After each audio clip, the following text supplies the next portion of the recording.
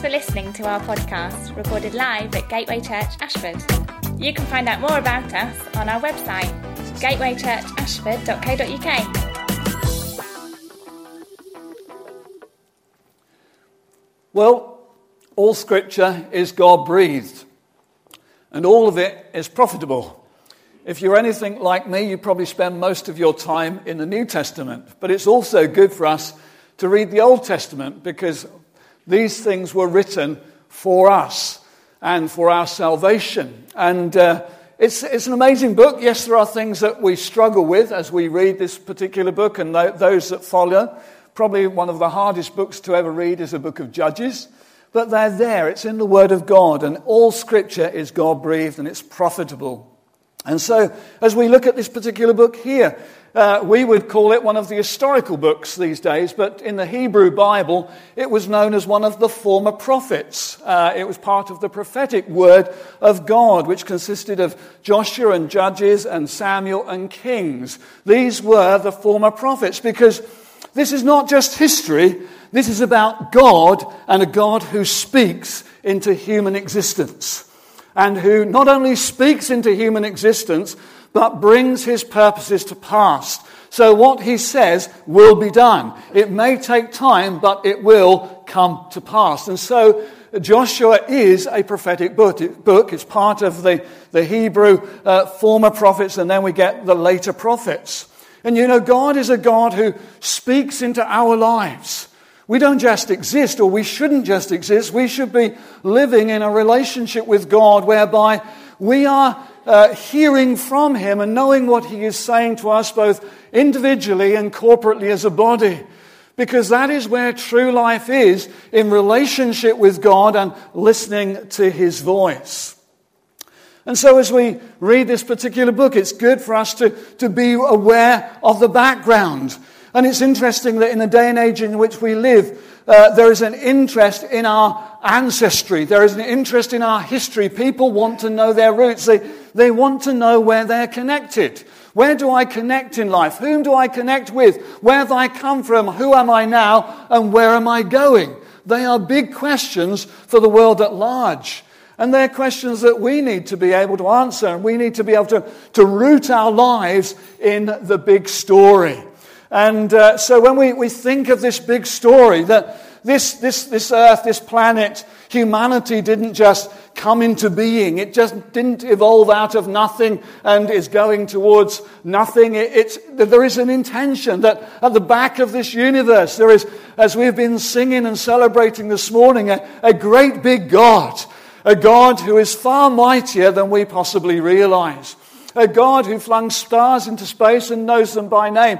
A God who finally tuned this universe and made a planet on which He could create humans in His own image to exist, to live out their lives to His glory and praise. That is the background in which we must place this story, that this God created the heavens and the earth. This God created humanity in His image, and it's knowing God and knowing the image He has created us in that gives us significance. So many people today are looking for some form of identity, looking for some sort of significance in their lives.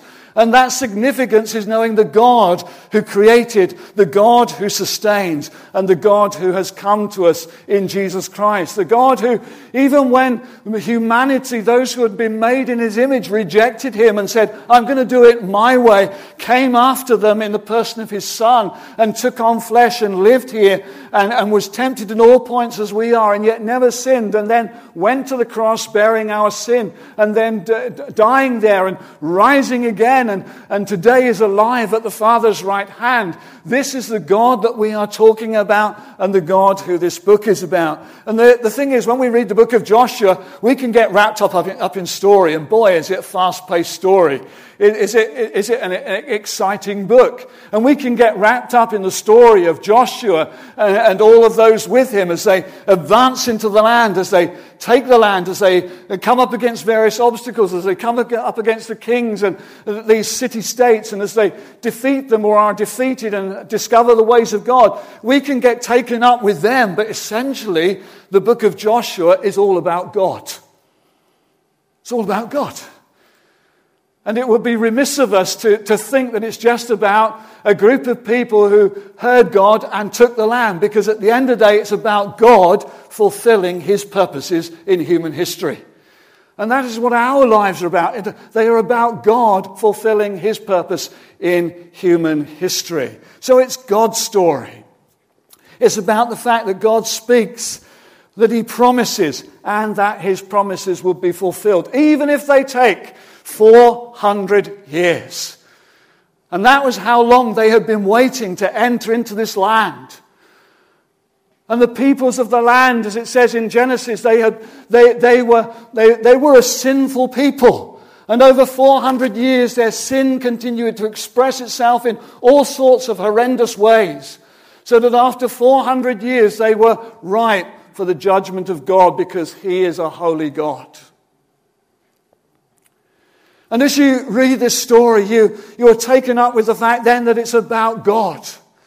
God is the big player. He is the big dramatist. He is the great actor in the story of human history. And I want to ask you this morning, do you recognize him in your life? Do you recognize God's hand? We've heard some testimonies this morning, and it's good to hear testimonies where we recognize the presence, the activity, the promise, the fulfillment of God in our lives. And as you read this story, you discover it's not just about the individual, it's about the community. We live in an age of individualism, where suddenly even in Christian circles it can be you in your small corner and I in mine, and we just live out our lives for Jesus, disconnected from one another. But God's great purpose has been a family. It has been a community. When we think of the letters that are written in the New Testament, we so often read them as words that are to us personally, but they are words to a group of people. They're words to communities of people. And this book is written to us individually, but it's also written to us corporately. Scripture speaks of both the individual and it speaks of the community. Both go hand in hand, and we partner together with God and with one another. It's not about lone rangers. It's about a people who learn to walk together with God, to keep in step with the Spirit together. Now, someone may say, in looking at this, well, how does this relate to me? How does Joshua relate to me? Because after all, if I've got Jesus, I've got everything. That's it. It's done, isn't it? After all, I'm in Christ, so everything is complete. I don't need to do anything. And there's a sense in which that is true, but there's also a sense in which it is not true. There is a sense in which we have everything, but there's also a sense in which there is more to enter into. And we need to understand that as God's people. Scripture speaks to us that through Christ we come to saving faith, that through simply trusting in him we are born again of the Spirit of God. We pass from death into life. We pass out of darkness into light. We come from the domain of Satan into the domain of God's Son.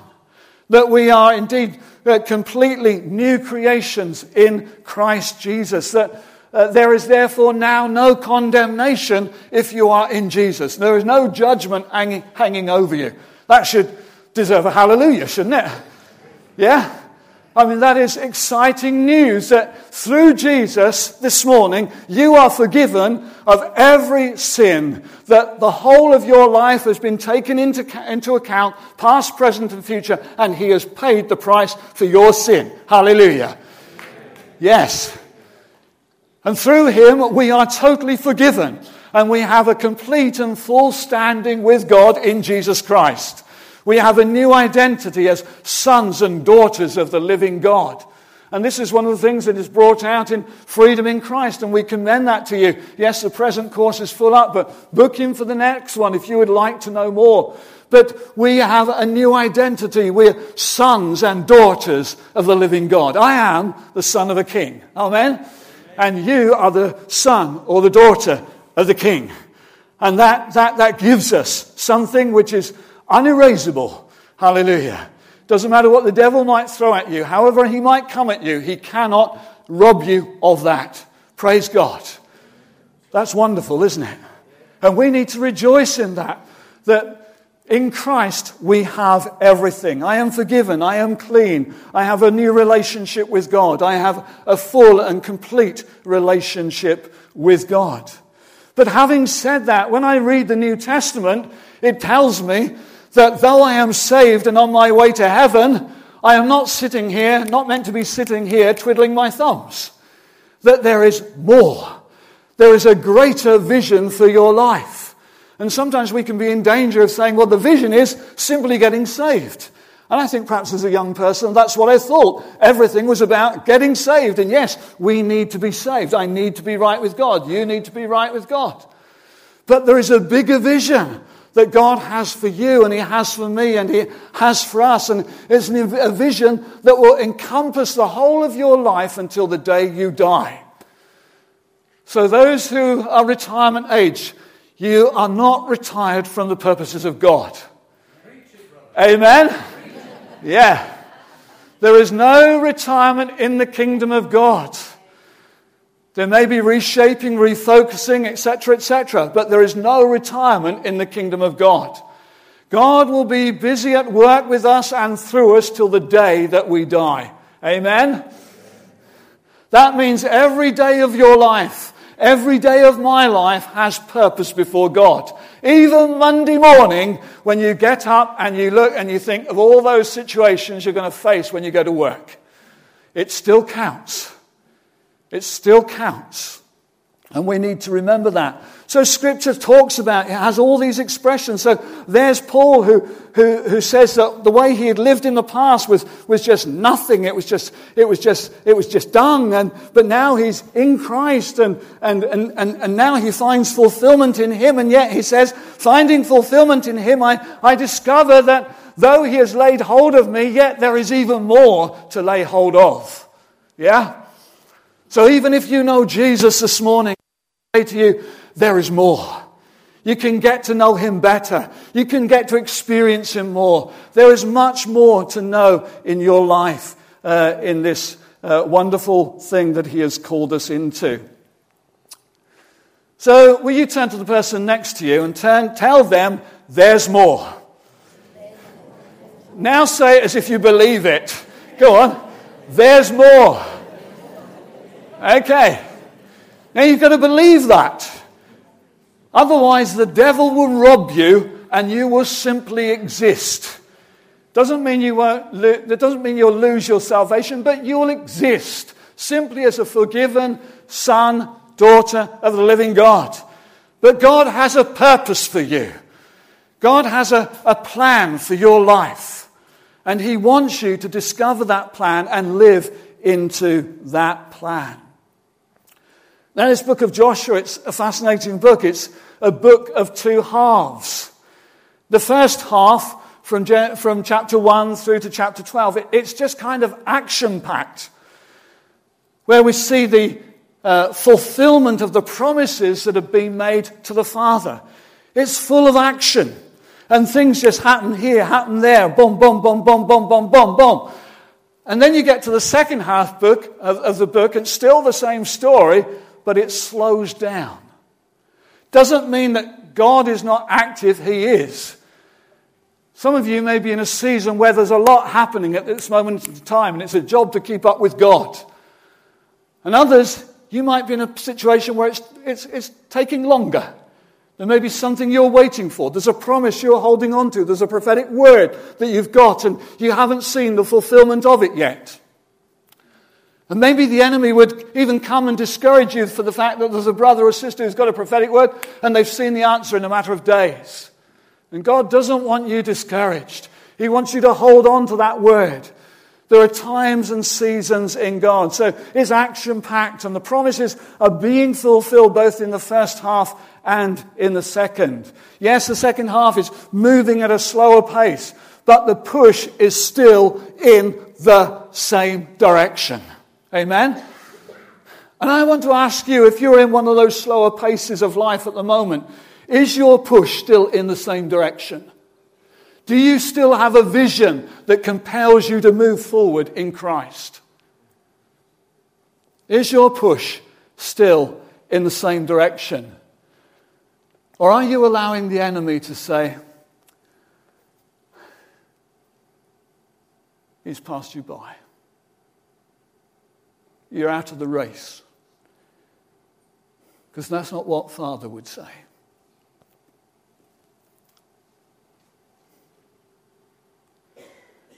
Scripture speaks of the people of God on a journey, not simply being saved and heaven bound. It abounds with exhortations to press on, to lay hold of, to add to your faith, to grow in knowledge, to grow in grace and wisdom, to pursue the gifts, etc., etc.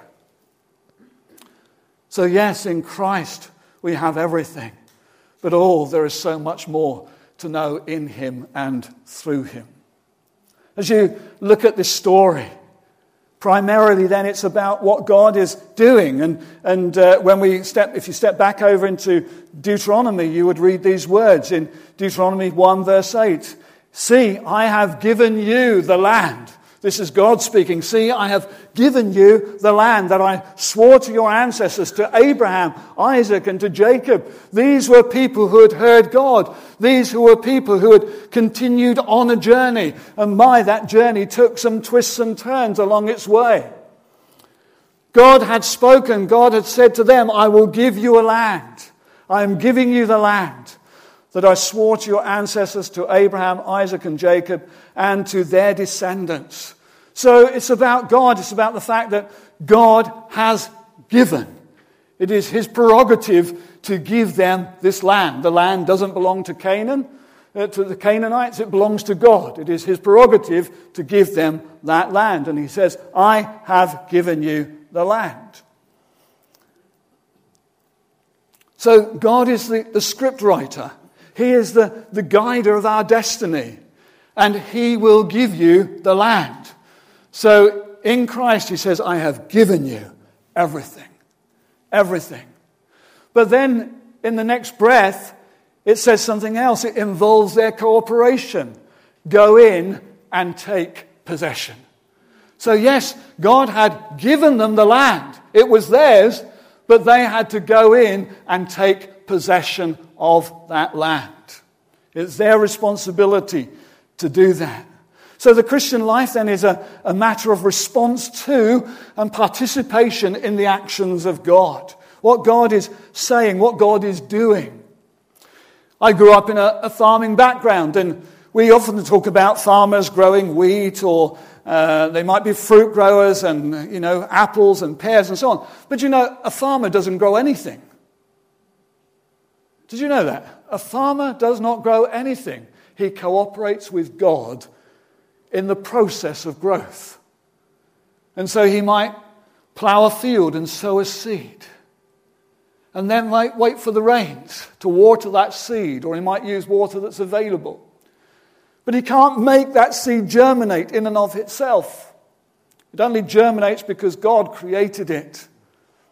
And so life suddenly comes, and then he just nurtures that life until it reaches a point where it is fruitful. And that's a good picture of what this is all about. So we cooperate with God in our lives. God is the commander of our destiny. He has given to us a land, but he says you must take it. Graham in week 1 raised the question of personal vision. Do you have one? Does it have shape to it? Does it have focus to it? And I want to ask a question in this line, because we can very often think about personal vision, about me having a better job or a better house, a better holiday maybe.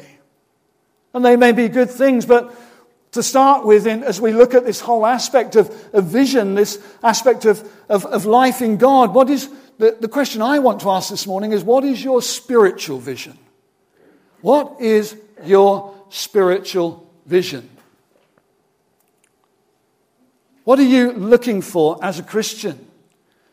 Are you the same as you were 10 years ago? Or are you growing in the knowledge of the Lord Jesus Christ? So then I want to ask this question, what is our promised land? What is your promised land? What is my promised land? And there's a big interest at the moment on spiritual formation, because we live such fast lives. Lives that just seem to almost control us at times. You know, I've got to go to work and there's an agenda there to be fulfilled. And then when I come home, perhaps I've got a family and there's things I've got to sort out. And it just seems as though life controls me and I just do what needs to be done. All very necessary things. But what about our spiritual formation? So there's this question being raised. And so you've got things cropping up today like, mindfulness. Where people just step back from life and just, hey, what's going on here? And if you're a Christian, where's God in my life at this moment in time? And how do I live out and do this life with God? So, what is this promised land? What is your promised land? What about spiritual formation? And the first thing I want to say about that is it's participating in the life of Christ. In this union that we have with Christ. On being, Paul's big thing as you read his letters is, we are in Christ. We are united with him. Now I can just mentally acknowledge that, or I can press into that land and discover more of what that is about. Spiritual formation results from our cultivating of this union. Wanting to know him. This was Paul. He was saying, I know him, but I want to know him even more. I really know this Jesus, but I'm actually discovering that there's more to know about him, more to discover about this union with him. If we get our Christian lives around the other way, we'll get into self-development. And that results in frustration and disappointment. So you pick up your Bible and you think, I really need to read my Bible. So you try. Perhaps you make that vow at the beginning of the year. I'm going to read my Bible in a year. 3 months in, you've got to Leviticus. You got to Leviticus and you've hit the wall. Eh? How many have been there? You get to there and it's like, oh my, oh my, oh my.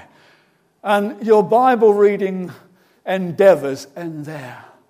You see, we don't read the book simply to read the book. I read the book because I want to know him. And I want to understand his ways. I want to understand how he speaks. I want to understand his purposes. So I read the book with a purpose. Because in the book, I want to encounter him. I want that prophetic word to speak prophetically to me in my day. To know him, to love him, to serve him. That is what it's about, being formed in Christ. It's this dynamic union with him, and I haven't got time to dig any more into that. But it is where we get into that place of drawing on the very life of Christ. And we have that life throbbing within us. It's a little bit like marriage. When you start off, those of you who remember those days, who remembers the days of romance? Heady days. Heady days. Somewhere, bring them on. Somewhere on planet Earth there are films of Pam and I taken unbeknown to us and stored and held by people. And I'm sure it would be really embarrassing to watch them. But heady days. And I thought I knew my wife.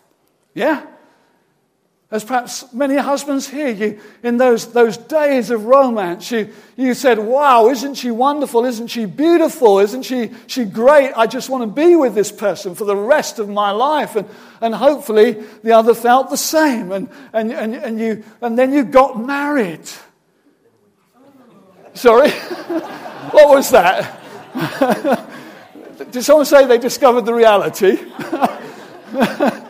And then you got married. Did that mean that you knew everything about that person? Do you know what? I still discover that I don't know everything about Pam. She surprises me. Yeah? Yeah, I thought I knew her the day I married her, but as I have lived in union with her, as I have lived in an abiding relationship with her, as I have got to know her more and more, I have become more united with her. And sometimes, you find couples do you know what it is when you get someone ask them a question and they both answer at the same time? That's what happens when you get union, because you begin to feel one another's heartbeat. You know how the other one thinks and so on, and you're in tune with one another. That's how Jesus wants us to relate to him. Isn't that right? Now that gives me a beautiful vision of the Christian life. He's not just my Saviour getting me to heaven, but, oh boy, he is the lover of my soul. He is the lover of my soul. He came here for me. He lived here for me. He was tempted here for me. He faced the onslaughts of the enemy here for me. And when he went to that cross, he went there because he loved me. And he died for me. He took my place. He took all my wretchedness. He went to that cross for me because he loved me. And he did the same for you. Did the same for you. He's the lover of my soul. So it's about union with him. That's a big vision. Just getting to know him more. Do you need to slow your life down to spend time in his presence, getting to know him better? It's about enjoying the fellowship of the Father, because we've been brought into a wonderful relationship with God. Spending time in Father's presence, in prayer and in the Word. Do you find prayer a drudgery? Something you've got to clock off at the beginning of your day or maybe at the end of it? Do you find being in the Word a drudgery, a duty to fulfill? I've got to get those 3 chapters done today, otherwise I'll never complete my plan. Actually, it's about knowing him. I know him by being in a place of prayer. I know him by being in his Word and listening to him. I know him. I know his fatherhood.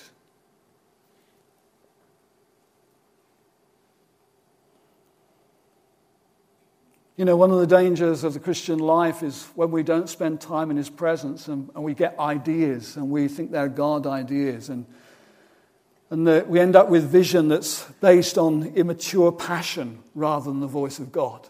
And so we go and do something. We get into the presence of God. We fellowship him. We hear him. And then we respond, and it makes all the difference. It's about knowing the fullness and the power of the Holy Spirit to overcome temptation, to be transformed, to be effective witnesses. It involves a conscious and intentional response to the Spirit. I want to ask you this morning, how conscious are you of Spirit fullness, of Spirit activity in your life? Do you know when you grieve him? Do you know when you quench him? Do you know how to give place to him that he might fill you in every way? That you might be led of the Holy Spirit? Brothers and sisters, there's more. Yeah? There is more. Pursuing and exercising the gifts of the Spirit. It can be very easy to leave those to what appear to be the extrovert ones. But the gifts of the Spirit belong to the whole body of Christ. To those of us who are more passive, more reserved. Brothers and sisters, God wants to use you to bring words of prophecy, to bring tongue and interpretation. He wants you to use you to pray for the sick and see their healing. He wants the whole body immobilized, not just the extroverts. And I'm still trying to work out which one I am, if that helps you. Sometimes I'm confused whether I'm an introvert or an extrovert. Just give yourself to God. Hey? So pursuing and exercising the gifts of the Spirit. They don't just fall on us. Paul says, covet or pursue the gifts of the Spirit. That's a vision. Maybe you have never entered into that realm. And I want to encourage you this morning, put that on your agenda. Get seeking God, get praying, pursuing, exercising the gifts of the Spirit, growing in grace and faith, adding to your faith. Read 2 Peter chapter 1. Developing the creation gifts that God has given you, that they may be utilized to the full. Going on to maturity. We thank God for Roy and Viv, but they leave a gap. And others have moved on as well. But that means we need to step up to the plate. God wants mothers and fathers in Israel. Others who will stand in that place and say, and sometimes that's what God does. He moves people out in order to challenge us, to cause us to, where am I? Step up to the plate. It's a bit like a relay race where you hand the baton on. There is so much more that we could sort of say about any of those things. But I hope you begin to see that, this Christian life is not boring at all. Whatever you might be going through today or might be facing tomorrow, a Christian shouldn't be bored. It's, God, where are you in this? God, where are you in my life? God, what do you want me to say in this situation? God, how would you like me to pray about this? How would you like me to pray for this individual? And so we draw to a close. I just want to focus it in. How does it impact your life domains? It's a common phrase, these areas of life that we have, life domains. Number one, personal, my personal domain. And we've already hinted at some of that. And the first one I just want to drive home again is, do you know Christ? Do you know him as your Savior? He's here this morning to save you. All that's required is recognition of the fact that you are a sinner and in need of a Savior, that he took your place, that he died for you. So first of all, it's about personal faith. But as a Christian, it's also about, how is my faith growing? How is my personal faith growing? Am I living more by my own endeavors than I am by trusting in Christ? My identity in Christ? My self-worth in him? Am I focusing on tasks before relationships? What about gifts? And what about my time? How do I manage my time? Am I a Martha or am I a Mary? So that personal domain, that domain of your own personal life and walk with God. Then secondly, the domain of your family. That area of your parents, your spouse maybe, your children, and other influential members of your family. How does all of this impact them?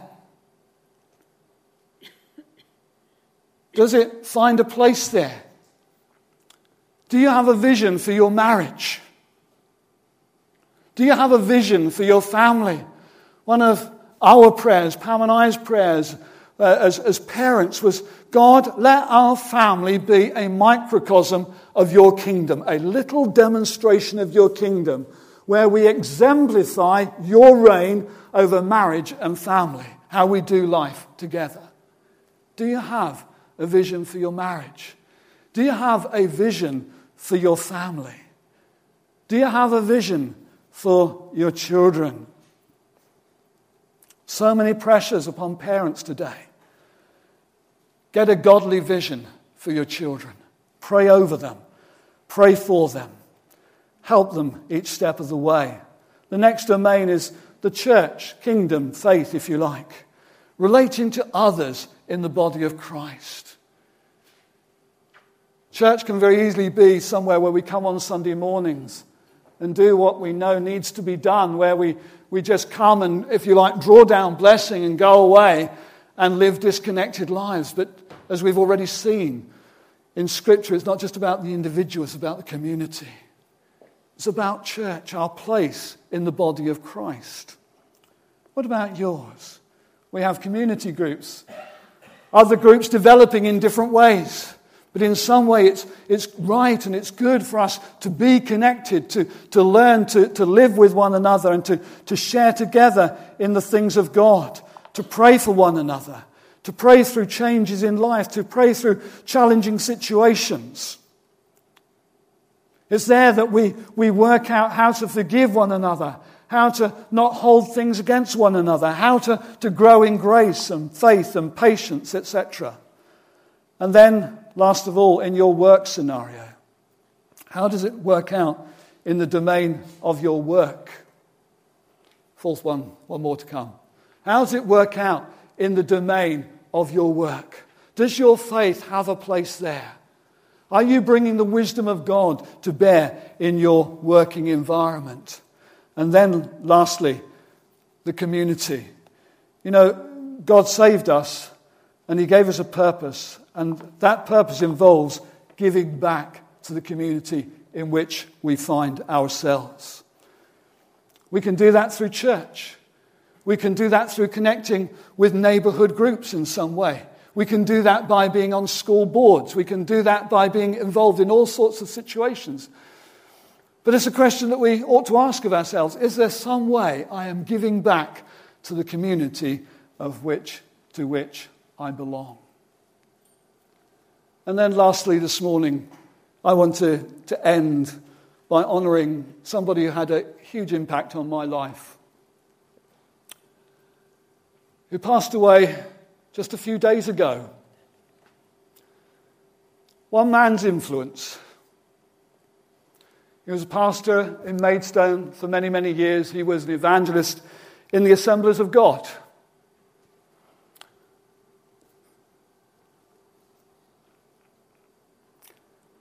And it was a thrilling just to be at his funeral along with others here on Friday. So many, many others, the building absolutely packed out. People whose lives have been touched by his ministry. And I was one of them. A young person who didn't know who he was. A young person who didn't know where he was going. And I remember going to hear him the first time as a middle teenager and hearing the gospel for the first time, and that gospel impacting me.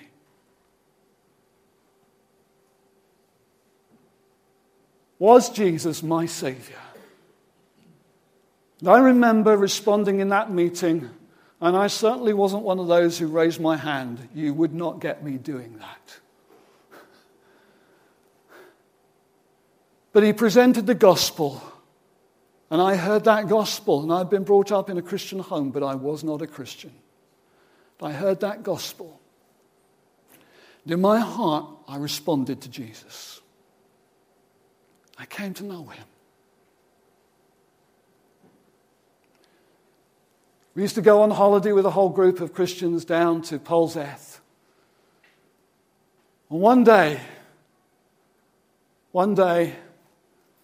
Dennis needed to go and see his wife who had gone to a concert. He said, "Richard, would you give me a lift?"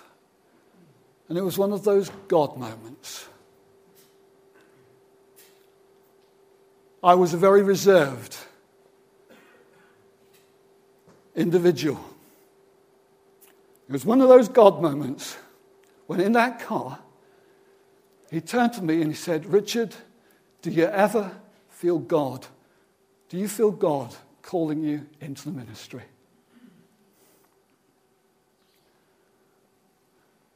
And we got to the place where the concert was taking place.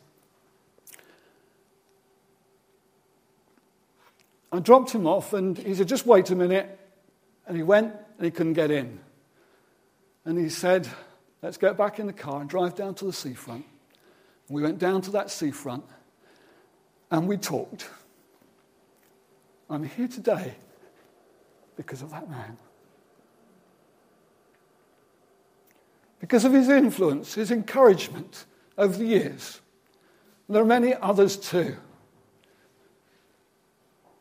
He used to take his piano accordion along with a group of others, and, you know, in those days the way they did mission was very simple. We believe God's called us.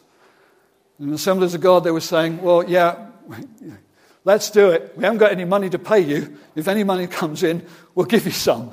We don't guarantee you'll get all of it. And so a group of them went on mission all over the country. They would sing in clubs and so on, all sorts of places. And people would come to Jesus and churches were established. Simple faith. But I wonder this morning, where are you in the story?